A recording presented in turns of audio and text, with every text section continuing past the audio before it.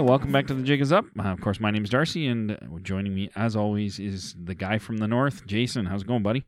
Good, and how's the guy from the south? Pretty good, pretty good. Did you have a good Halloween? Yeah, not bad. It was, my kids are a little bit older now, so it's not the shindig it used to be, but, it was nice. Yeah, you don't get 75 pounds of candy that they trick-or-treated anymore? Well, you know what's funny about when your kids get older? They go to the Walmart, and once they have jobs, they're like, well, holy cow, I can buy the candy I like, and it's on sale. Yeah, that's true, yeah. Yeah, that's a lot better, because, you get the stuff you like instead of the kind of crappy stuff.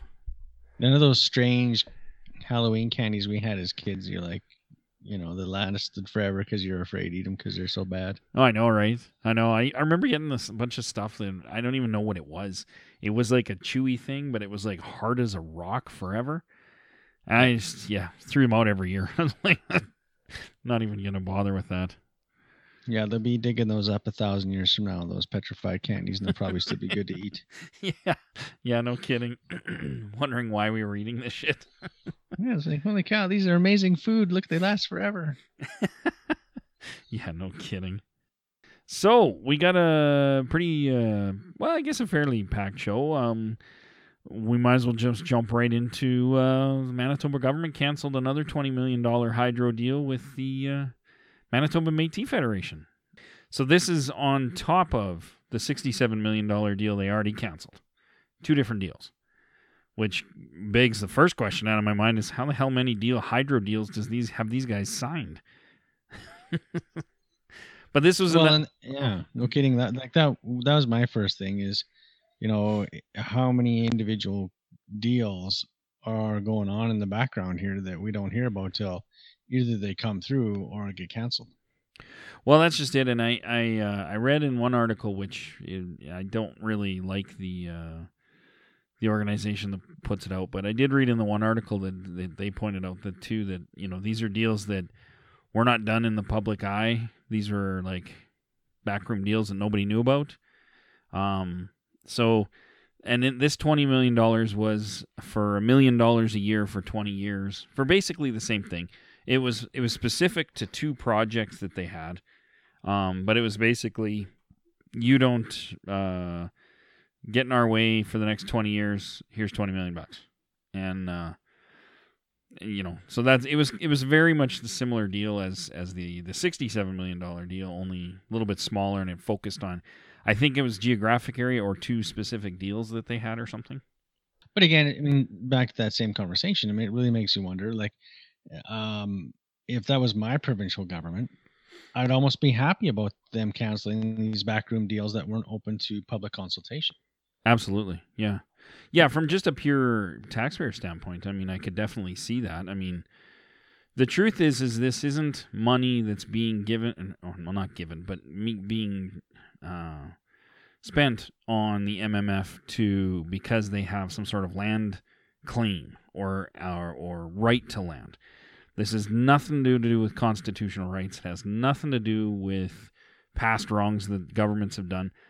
All this is if you don't oppose us, we'll pay you money. And that's all. That's what it boiled down to. So from a taxpayer standpoint, I can totally see a lot of people being quite happy with this. From a Métis standpoint, I think what's really shitty about it is that the people that are going to suffer are ideologically people that would benefit from this money going into programs and services. But that's if the money went into programs and services, which we don't know where this money was going anyway.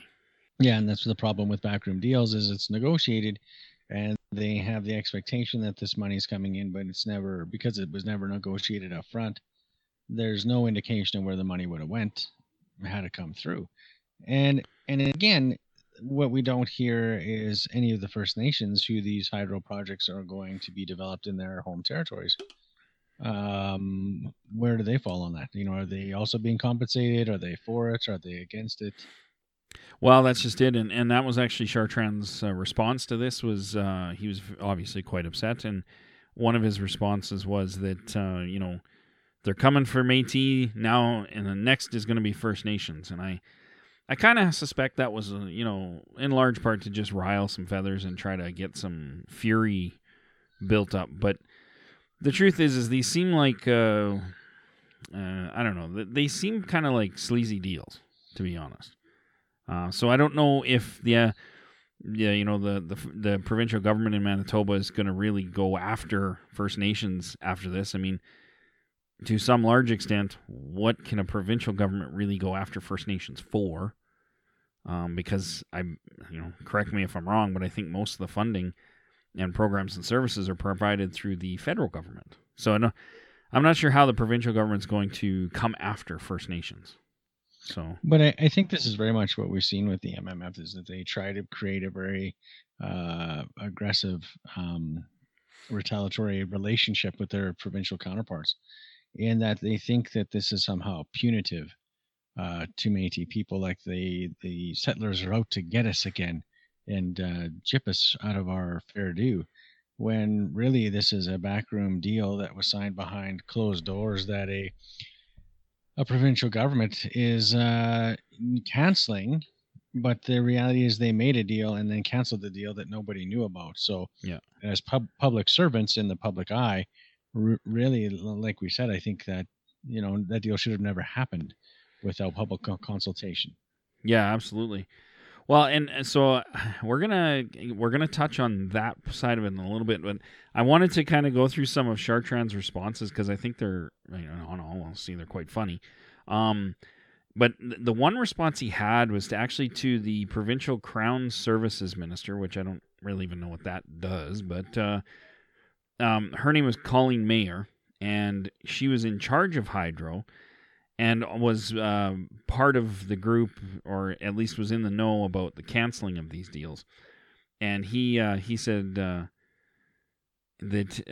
he said something was sinister was going on with the Crown Minister. And the funny thing is she's actually Métis.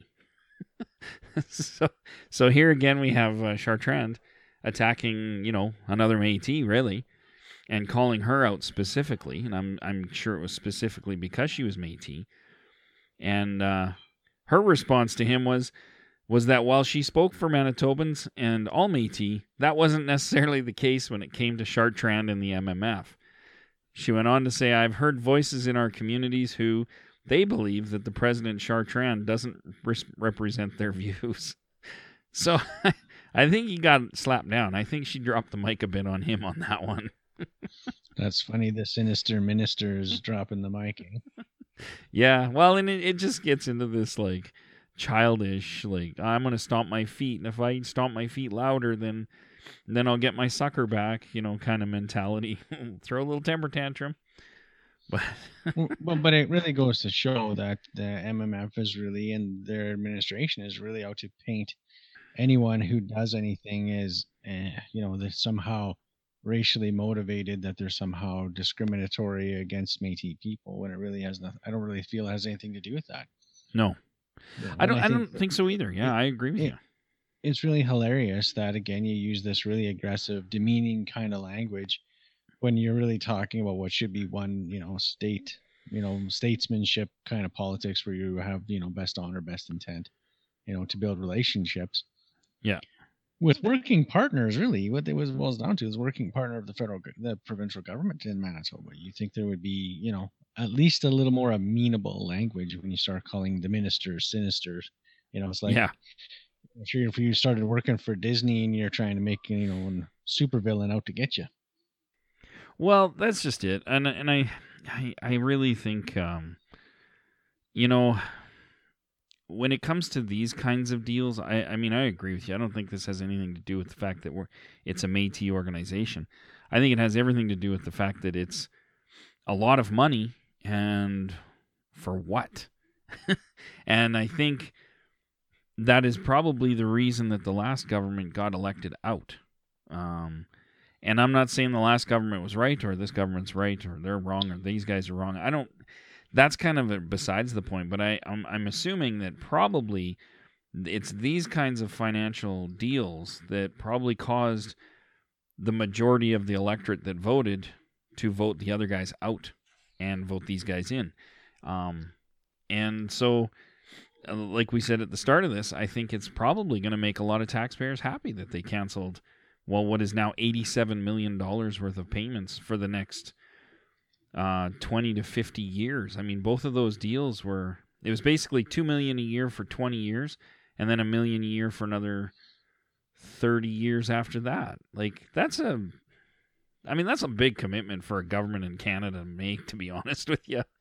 Well, but if you stop for a minute, I mean, if you listen to our last show, where we talk a great deal about these programs and services and these kinds of funding, this is the exact example that we warn about. You know, how often have we talked about how one government will make a deal to Métis people and promise all this funding, and the next government comes in, and what happens? Yeah, poof, it's all gone. Exactly. And here you have it in living technicolor, you know, that we're not a bunch of crackpots or conspiracy theorists. The Manitoba Métis, they sign a deal in good faith with the provincial government for these millions of dollars over time. And those guys get voted out. The new guys get voted in. And what happened to all your paperwork? Yeah, absolutely. Just got run through to the shredder. Well, and in these deals, I mean, there's no deal that anybody signs where there's not a get out clause. And from what I read in both of these deals, it was like the section 2 of the agreement for both of these deals, the $67 million and the $20 million, was that out of the three parties involved, the government, the Hydro Corporation, and the MMF, any three of those could cancel all those agreements and terminate them with 30 days written notice, and at the end of those 30 days, boom, done. Agreements are null and void now. So that clause was in there when they signed it. Now, I don't know what they're spending all their professional fees on other than lawyers, but I would think that your lawyers would make you aware that you have a 30-day written notice clause in there. So, you know, they on potentially a how many $1 million deal? $87 million, yeah. Yeah, you think if you were signing an $80 million deal, you know, the 30-day return policy might be a little bit of an eye opener. Yeah. Well, and what's interesting when you think about that, though, is, let's say, you know, one of the articles I read on this pointed out that 5 years down the road, it doesn't matter what government's in. Let's say they continued with these deals. That 30-day clause would have given the MMF the opportunity to go, you know what, it's probably better. We could probably make more money if we get out of these deals and either renegotiate them or go after it a different way. And so they could have done the exact same thing whenever they wanted. It's just that right now it's financially the best deal for them. And when the government gives them, you know, written notice, they're like, oh my God, this is horrible. You hate Métis. Well, you signed a contract. The contract said 30-day notice. Sucks to be you. So yeah, and that's exactly the kind of warning that we give people about these programs and service dollars, that they're only as good as the government that's sitting that put them in. After that, all bets are off, man. Absolutely. Yeah, like all that housing, that $500 million in housing over 10 years, divided by 6 agencies. It's all going to be gone if the Liberals don't win the next election. Or the election after that, because it was all over 10 years. So... Oh, I guarantee you, I'd bet my last dollar, which is pretty much all I have. But the reality is when the blue guys get in, and whether that's this election or the next election, you can kiss that money goodbye. That's all gone. Yeah. And so whatever the 10-year payout plan is on that, the best you'll see is how much does the Liberal Party got left before the election?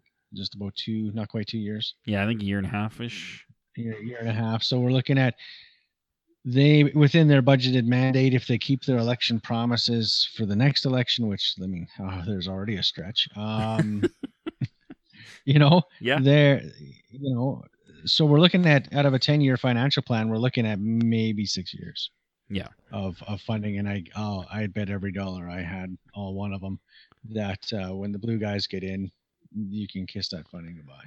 Absolutely, and I think even with the Liberals, even getting elected in the next, there's nothing to say that they're going to honor that promise. So there's nothing to say that they don't go, well, we're going to put it on, we're going to defer those payments for another year.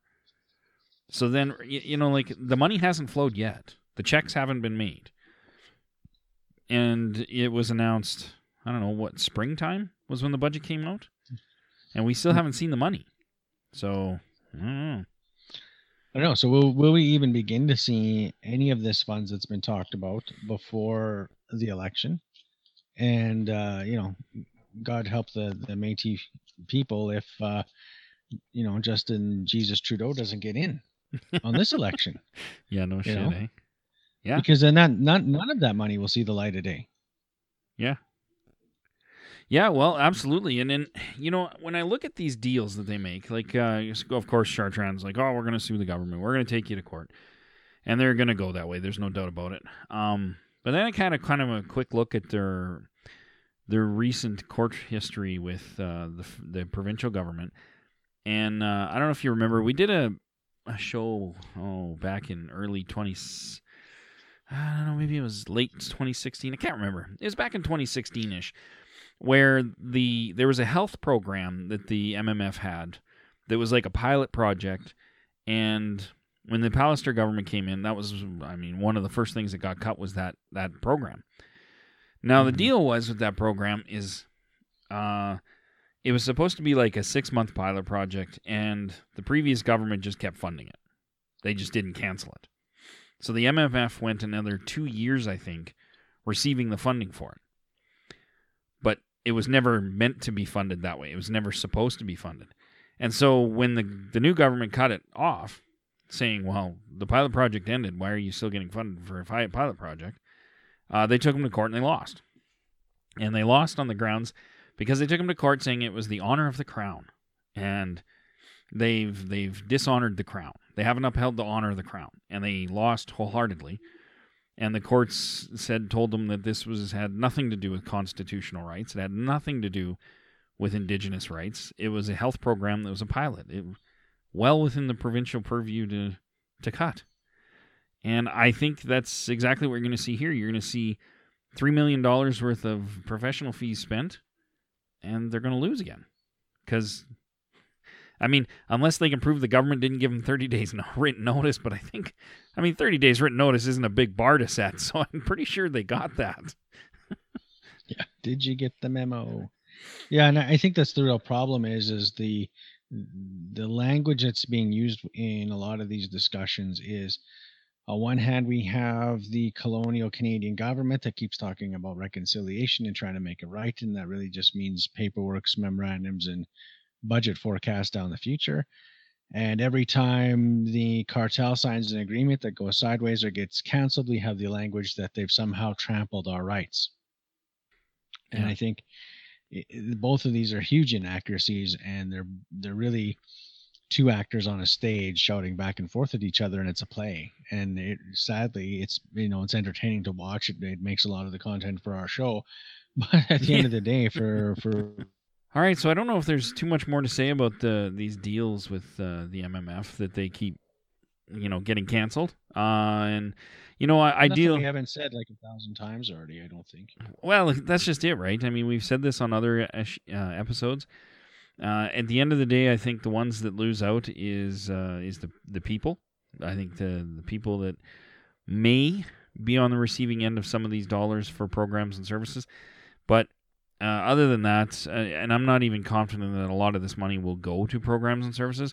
I think it goes into their general operating money. And, as we've seen with all of these organizations, they love to spend money on traveling and professional fees. So I imagine it would just go into a big pot and get stirred around, and then nobody knows really where it went. It goes into the I'll Sue You fund. Yeah. Yeah, exactly. Exactly. The truth is, on that $67 million fund, the MMF already received, I think, $4 million out of that. So where did that go? If they could... I sue you fund. I sue you. Yeah. That's where it's going to go. Yeah, exactly. Yeah, so I don't know how much more there is to say about that, and we'll see what happens, I guess, with the court cases 2 years from now, and see what the resolution is there. I'm no lawyer. I just don't see how they have much of a leg to stand on, but whatever. It's fine. If they want to waste more money in court, that's what they'll do. It's all about the colonial court systems, right? Yep. I mean, they're the ones that almost determine Métis identity these days, so hey, why not? Really, and I mean, I don't even know if does the MMF actually employ Métis lawyers. You know what? I was actually looking into that. They employ, you know, the lady that represented the Powleys, Jean Tillett? I don't know how you say her name. They actually employ one of the law firms that they routinely employ is the one that she is at the head of. I can't remember the name of that one. And they have a couple others that they employ, and I don't think there's Métis lawyers there. I think they're just Indigenous law firms, or firms that deal with Indigenous law. So one of their major ones is in Vancouver, I know that. So it's not even in Manitoba. So keep it local. Woohoo! Nice to see all those Métis dollars going to Métis businesses. Absolutely, especially the vast amount of those Métis dollars. With their legal professional fees being so high. But hey, there's nothing a good lawsuit can't fix, right? Well, I guess it just goes to show, if you want to call yourself a government, you better spend like a government. Yeah, and nothing says spending like suing everybody all constantly and wasting more money on legal fees than you probably provide in most programs and services. But hey, whatever. Let's not confuse the issue. That's right. And, you know, the MNC has their financials out, and that'll be next week's show, or part of next week's show is talking about the big head honcho of the entire cartel and their financials, which I've already had a quick look at them, and they're quite entertaining. So that'll be part of next week's show. I don't think it'll be any surprise to anybody who regularly listens to the show, though. Probably shouldn't be, because I can't see it being a surprise. No, we've gone through the financials of the other organizations within the cartel, and it's not going to be much different. I think it's not going to be much different. So anyway, there's something to look forward to next week as we get to tell you where they're wasting all your money. Woohoo! Now, as a follow-up to last week's show, we talked about a Halloween costume. A non-Métis fella in Edmonton who's the husband of a person who works for the city of Edmonton. She posted online the photos of her and him, and he's dressed up as a Métis voyageur. And the overwhelming response from Métis people was, who really gives a shit? Well, I'll tell you who gives a shit. The city of Edmonton gave a shit, as well as some First Nations activists and people like that. So the city of Edmonton has responded to this by producing guidelines regarding city employees, and I believe it's in their families, but it's at least city employees, and how to think about properly dressing for Halloween. So, also the lady who works for the city of Edmonton who posted the photos, whose husband it was, also apologized for the offense and any offense given, and yet no Métis really seemed to care. So I don't know if it's really that big of a story, but that's what we talked about last week. And I was kind of surprised the city of Edmonton came out with some guidelines. I know the city of Calgary, I don't think, has done that. So, well, it's all because of our show, though. That's why. Well, that's right. I like to think so. If we hadn't covered it, this wouldn't be an issue. So there's at least two Métis people that care, and two Métis people that are very happy that our First Nation relation came to our rescue and made a big stink about it, and the right thing was done at the end of the day. Absolutely, and I joke. I know there was Métis that were bothered by this. However, it was overwhelmingly the Métis that responded on social media were like, "Who cares? Nobody cares. I don't care. Who cares?" So it's one of those things. Like I think the person who kind of brought this all to light was a Cree advocate named Miranda Jimmy. And just to give her a plug, she co-founded a group called Reconciliation and Solidarity Edmonton, or RISE for short. And she called it out on Twitter.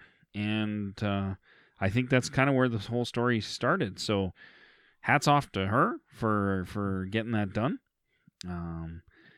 Good catch. And that's a good way to stay on top of it. And we always appreciate people who do that. Absolutely, because I think this plays into, I think what a lot of Métis people aren't, there's there's several things I think that are at play here. One is the disconnect between Métis people and their culture, their organizations, their in things like that. It's seen as kind of doesn't really affect my day-to-day life by a lot of Métis. And I think the other thing that comes into play here is that this is part of a larger issue where if some Indigenous people start to allow non-Indigenous to just play dress up and wear their regalia or their traditional clothing as a costume and party and get drunk in it, it sets a precedent that, well, it must be okay for all Indigenous. Because what maybe some Métis people who didn't think this was a big deal maybe don't understand is that the vast majority of non-Indigenous pan-indigenize everybody. So to them, Métis, First Nations, Inuit, what's the big difference? And then to most of them as well, it's one Indigenous culture. That's it. There's one for all of this continent. And so you have to understand that if you say it's okay to dress like Métis, you're essentially saying, well, it's okay to dress like Métis, throw on a headdress, and, dance around like Pocahontas. It's all good. And I think that's, for me, where the danger of this situation comes in. But I was in the vast minority. Aren't we always? Well, yeah, totally. We're always in the minority. But like you said, it's because of our podcast that this came up. No, I'm just... I did want to quote Miranda Jimmy on Twitter. She said, unless we point it out, when we're offended by other people's choice in costume, then the conversation can't happen. If we just allow it to happen, then no one will really learn. And I thought that was a really good comment to make, because of that last little statement of what no one will really learn. Nobody even really knew that this was a Métis outfit that this dude was wearing. And we talked about this on the show before, about connection of voyageur to Métis and education. And I'm pretty sure it was you, Jason, that pointed out the importance of this and how, this is a clear indicator of how poorly educated Canadians are when it comes to their own history and the history of Métis people. And I think her comment there, it just kind of reiterated that, where let's take this as a learning opportunity, folks. We don't necessarily have to be upset about it, but let's take this as a learning opportunity to say, hey, look, we're not really keen on you dressing up as like Métis, but as long as you kind of understand who Métis people are and the history and a bit of the culture, and then okay, then maybe it's okay then. I still don't think it's okay, but maybe it's okay. But to just not even use this as an opportunity to teach people about Métis, I think it's another missed opportunity. But this is on the cultural side of things, and I don't think these organizations care that much about culture. So, well, I don't think, let's face it, let's really be real honest and be real blunt, I think the majority of Métis people don't care. Yeah. If it doesn't directly impact them, their hunting rights, access to land, or program and services, it's like we talked about on the last show. I don't think Métis people really care, by far and large. Yes. I think First Nations people care a lot more, because, like you said, this directly impacts the fact that it's just pan-Indigenous everything. And sadly, Métis people are being going to be used, I think, in another divide and conquer situation when it comes to that. Absolutely. And I do think there's a lot of Métis out there that are connected to their culture, are very in touch with it, but the reality is they are the minority of Métis people. And so, well, and even if they are the majority, it's the silent majority. Exactly. It's the disengaged majority. And so we have, when we have the vocal part through the cartels and the rest of them, when they don't say anything, when they don't speak up, you're not going to see the disengaged. Where are the 30,000 Métis Nation members strong speaking to these issues? Well, crickets. Exactly. And so when it comes even the larger part in the province of Alberta, we have 114,000 people who identify as Métis, and again, where are all those voices? So sure, I think there's people out there who are connected to their culture. There's people who are proud to be Métis, and I think that goes without saying. The problem is, when push comes to shove, when we're engaging our settler, co-inhabitors of the land. Yeah. The reality is they're nowhere to be found and they're nowhere to be heard. Yes. Yeah. And that's the real problem that Métis people have, and you really see how that's contrasted in comparison with for our First Nations relations, who seem to be a lot more engaged and a lot more vocal about the protection of Indigenous proprietary items such as clothing. Absolutely. And I mean, you look at, even if there is Métis that are wholeheartedly engaged and are very strong advocates for their culture, they're one voice. They're even if there's 10 of them, 100 of them. The truth is their organizations that we call the cartel don't care and don't about this and don't do anything about it. So is the government going to listen to 100 voices? Are they going to do anything? Why would they care? Is the news media, is anybody going to listen to a random 100 people in a province? Probably not. Now, if you had in our province, the Métis Nation of Alberta, to step up and say, "Hey, City of Edmonton, remember when we signed all those MOUs for memorandums of understanding about implementing Métis cultural understandings and stuff? Here's a great opportunity to talk to you about what is the City of Edmonton doing with its civic employees to teach Indigenous culture? How can we be part of that?" And this, to me, is where I think it's a huge missed opportunity on an organizational level, is because if something was to happen like this with First Nations, there would be First Nations groups willing to stand up and say, "Hey, City of Edmonton, we would be happy to work with you to train your city employees to understand why this is not okay." Métis Nation of Alberta, like you said, crickets. And so Manitoba Métis Federation, crickets. Everywhere, crickets. But at the same time, I don't want to be discouraging. I think if we had 100 people who banded together, we can make a lot of difference on these issues. We have like never before, we have the power of social media on our side to be able to coalesce these things, to create a voice and create public awareness. But again, our show has been on the air for, almost staring down the barrel of 2 years. And we have yet to see 100 people coalesce into any kind of counter voice. Well, absolutely, and again, when we go back to the fact that it was a First Nation person that brought this to light, so it's kind of sad in a lot of ways, just because I think there's so many missed opportunities here. There's so much apathy or disconnect, and honestly, I think a lot of it too comes from years and years and years and years of. What's the point of continuing to fight this stuff? I mean, I think in a lot of cases, I think a lot of people are just kind of fed up.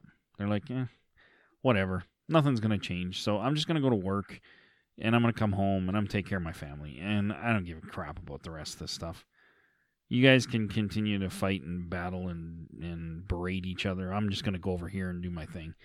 And I think that's a sad statement as well on where a lot of people are within the nation. Like you said, there's 30-some thousand Métis Nation of Alberta members, and you can't even get more than 10% to go to vote, let alone, get active on something like this. So, well, and that really boils down to it. I think Métis people have been sidelined by the settler government for so long.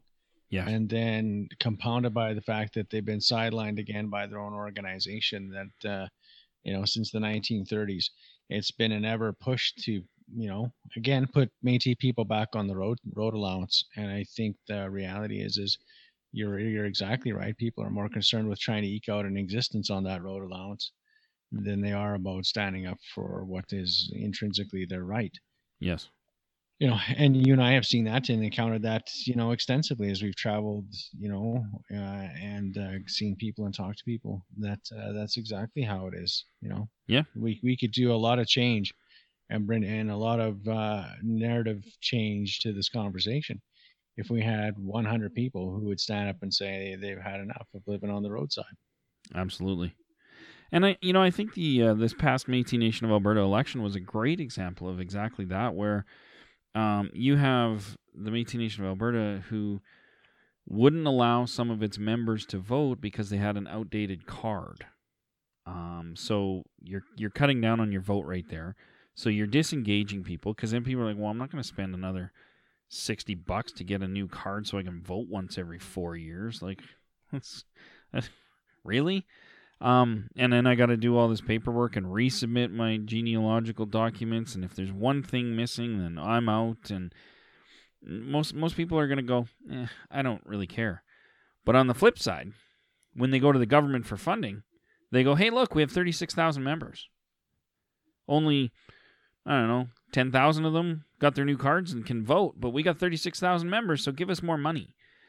And I find it hilarious. And I think it, like you said, it's the settler government has sidelined us, and now these own cartel organizations are sidelining their own people and saying, oh, you have the old card, you're not Métis enough, go away till you get a new card.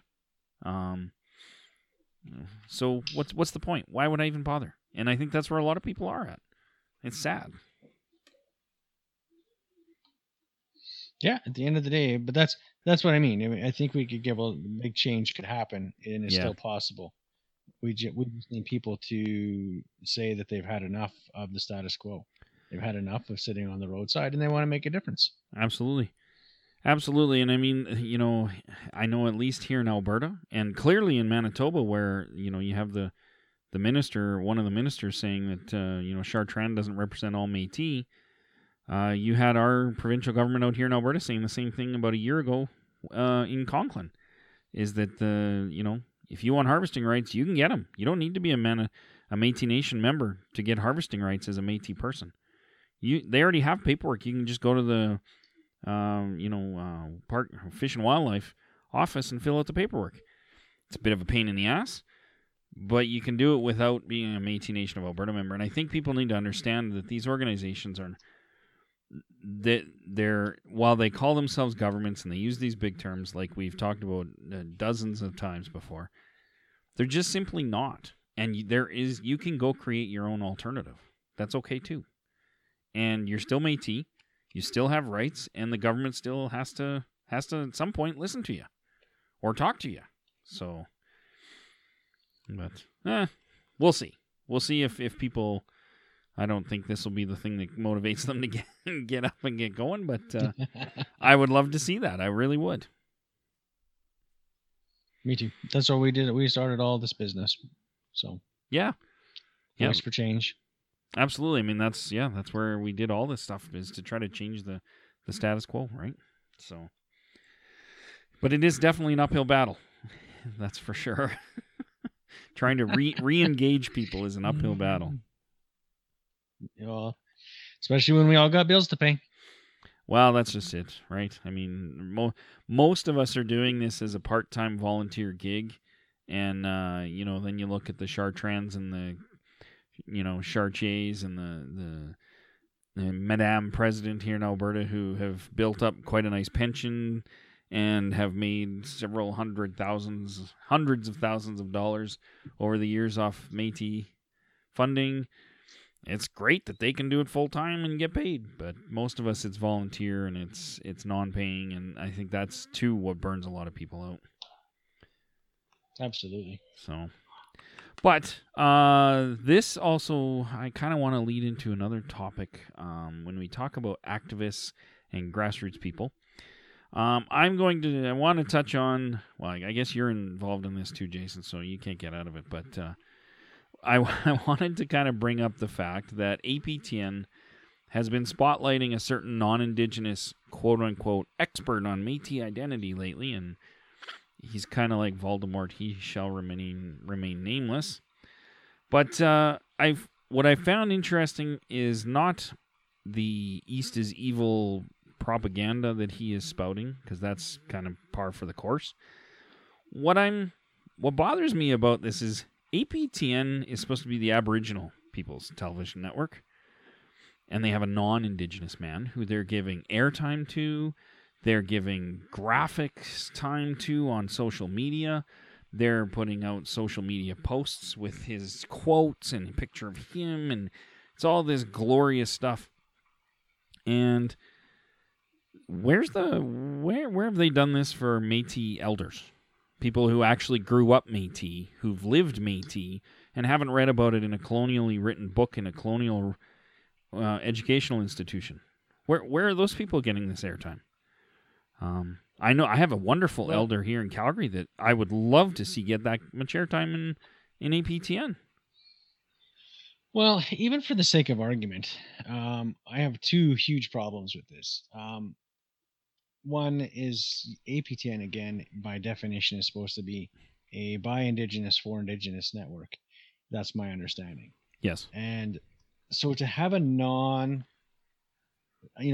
a person who proclaims to be non-Indigenous, highlighted on a contentious issue among Métis people themselves. Yep. It seems very, very much a faux pas in policies to me on the APTN's part. Yeah. And the reason I say that is if we were talking about First Nations identity and First Nations rights and First Nations membership in bands and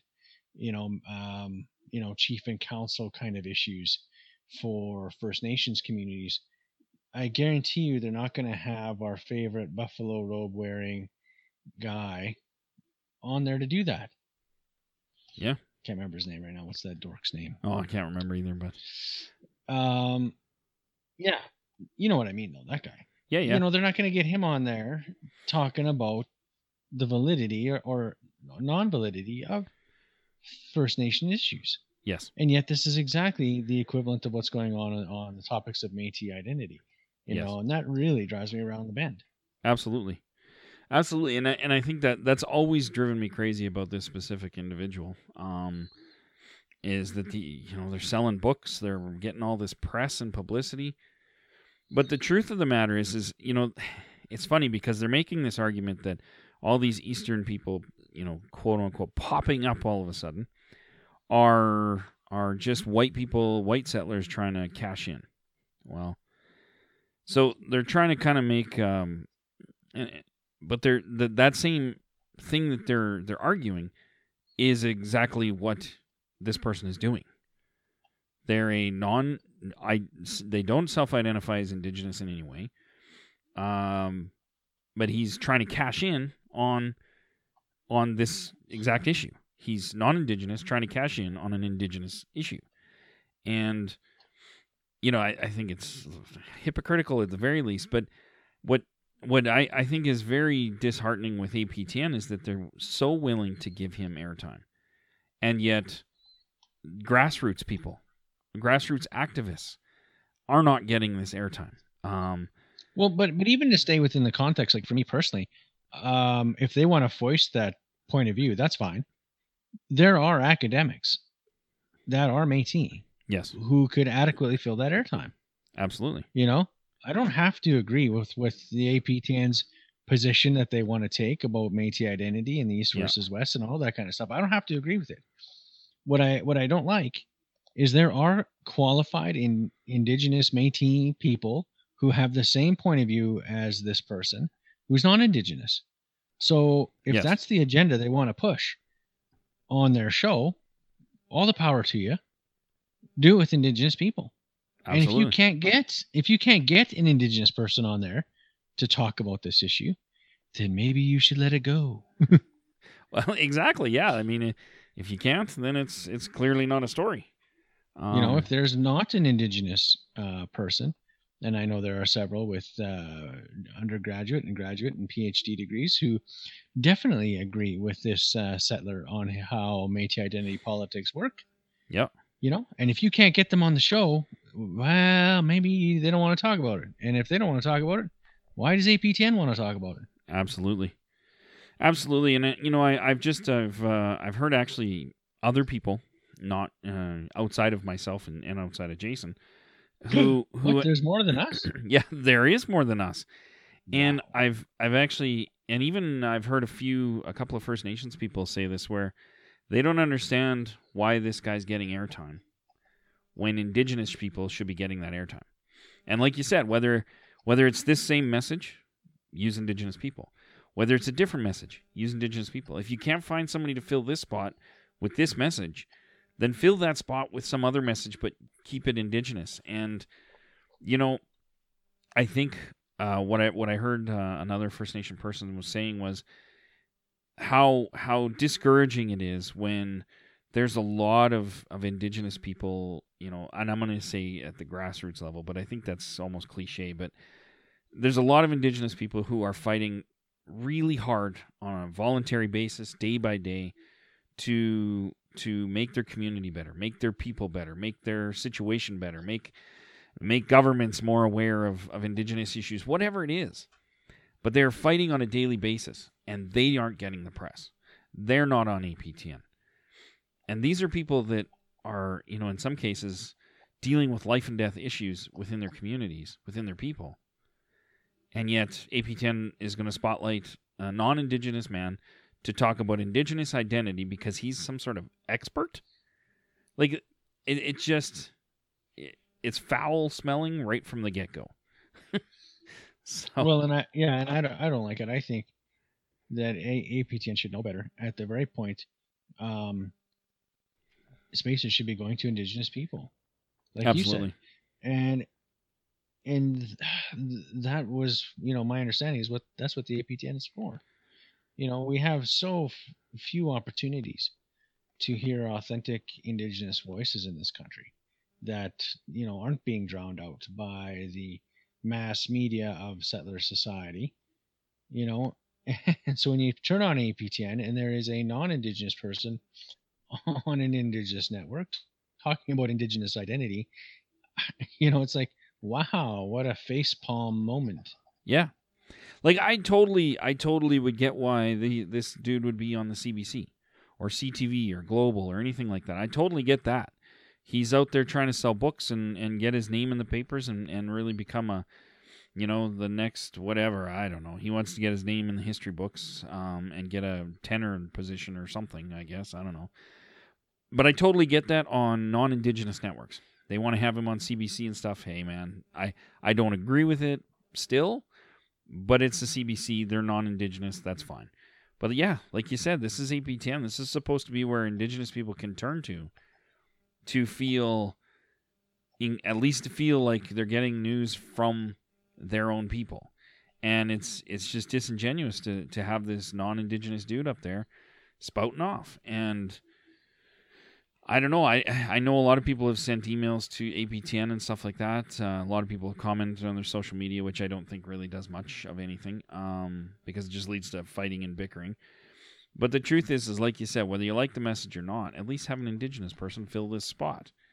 But what bothers me about this too is that they're not turning to Métis people who have were born, lived, and are still living Métis. They're turning to colonial educated people from colonial institutions who've read all about being Métis in a book. And those are the Métis experts. So they've essentially signed on to replace any type of oral traditions within the Métis community. They've replaced Métis elders with academics because those are the people that really know Métis identity. Not the people that were taught it from their great-grandfather or from their grandfather who was taught from their great-grandfather who was taught, none of that matters anymore. And I think that's a clear sign that doesn't matter within the Métis community. It's all about colonial paperwork. Well, and even if that was true, the bigger problem I still have is when you are hosting a network and you have a show and you have the opportunity to post contentious issues like identity, there are people who disagree with that point of view. Yep. And they also hold PhDs and they've also written books and are continuing to write a book that counters that position. Yes. And what bothers me from the ATPN network, the network's position, is that they've taken a side. So instead of being an unbiased reporting journalistic thing that's providing voice for Métis people to hear both sides of a story from both kinds of experts, if they wanted to call them that, people with degrees who wrote in books on this topic, instead of getting a balanced point of view, an informative point of view, they've, like we just said, brought in a non-Indigenous person with a singular point of view and only that point of view. And I think as Indigenous people, we should expect better. We should demand better of a network that's supposed to represent us and our voices. Absolutely. Absolutely, and I think that's where I know I've talked to quite a few Métis who absolutely have turned away from APTN long ago because, A, there's not much for Métis content on there to begin with, and now it's just the only Métis content is going to be this guy? Well, there's no point in watching it. Why would Métis people be interested in watching that? Other than if there's a story about Inuit or First Nation that they want to watch, or 60 Scoop or something, but really, if you're looking for Métis content, it's not going to be on APTN. So it's pretty sad that the only time that the Métis bother to get any airtime on the network is to actually bash identity and identity issues. Absolutely, and so it's that was my whole thing I wanted to say about APTN was it's just very disappointing. And I don't even want to debate the East versus West. It was just a matter of I think this dude taking up space that Indigenous people should be occupying is just another example of colonial bullshit. And APTN seems to be towing the line now. So I think honestly because they know that this is going to sell, they're going to get people watching. It's going to be controversial and heated at some point on social media. So the story is going to get shared lots. So it's kind of like a clickbait article, only it's on TV. So it's too bad. Yeah. A failure all the way around. Failure to it's a failure, like you said, to let Indigenous people have a voice and a platform. And it's a failure on any kind of real journalism. Absolutely. I like that point you made too about the balance. It's totally not balanced. But yeah. So that's all I had for tonight. I don't know if you had anything special to add, Jason. No, not specifically. No, I think, like I said, I'm working on next week's show already, which will start off probably with the MNC's 2018 financials. Which should be a humdinger because I bet you they got more money than last year. I think they might have, but I don't want to tip our hat too soon. Let's leave some mystery. No spoilers. That's right. Even though they're available publicly online on their website. So stay tuned. But if you remember, if you didn't hear it from us, that's right. It's not accurate. That's right. Yeah, you definitely need to tune in to get our breakdown of it. That's the important part. But yeah, I think that's it. So I hope you guys enjoyed the show tonight. I hope you guys continue to enjoy the shows coming up. If you want to leave us a note, it's métispodcast@gmail.com. And you can find us on social media as well. I think we're on Instagram and Facebook and all that stuff. So find us there as well if you want. And, of course, hit up our Patreon account if you want to show some love for the show. But I think... buy us some tea in Bannock. Yeah, that's right. Absolutely. But I guess until next week, I think for Jason and I think that's it. The jig is up. You are the spark that's starting a fire that will spread across this land. And it will be a fire that doesn't burn, but a fire that cleanses. A fire that ignites in our hearts and creates light. No more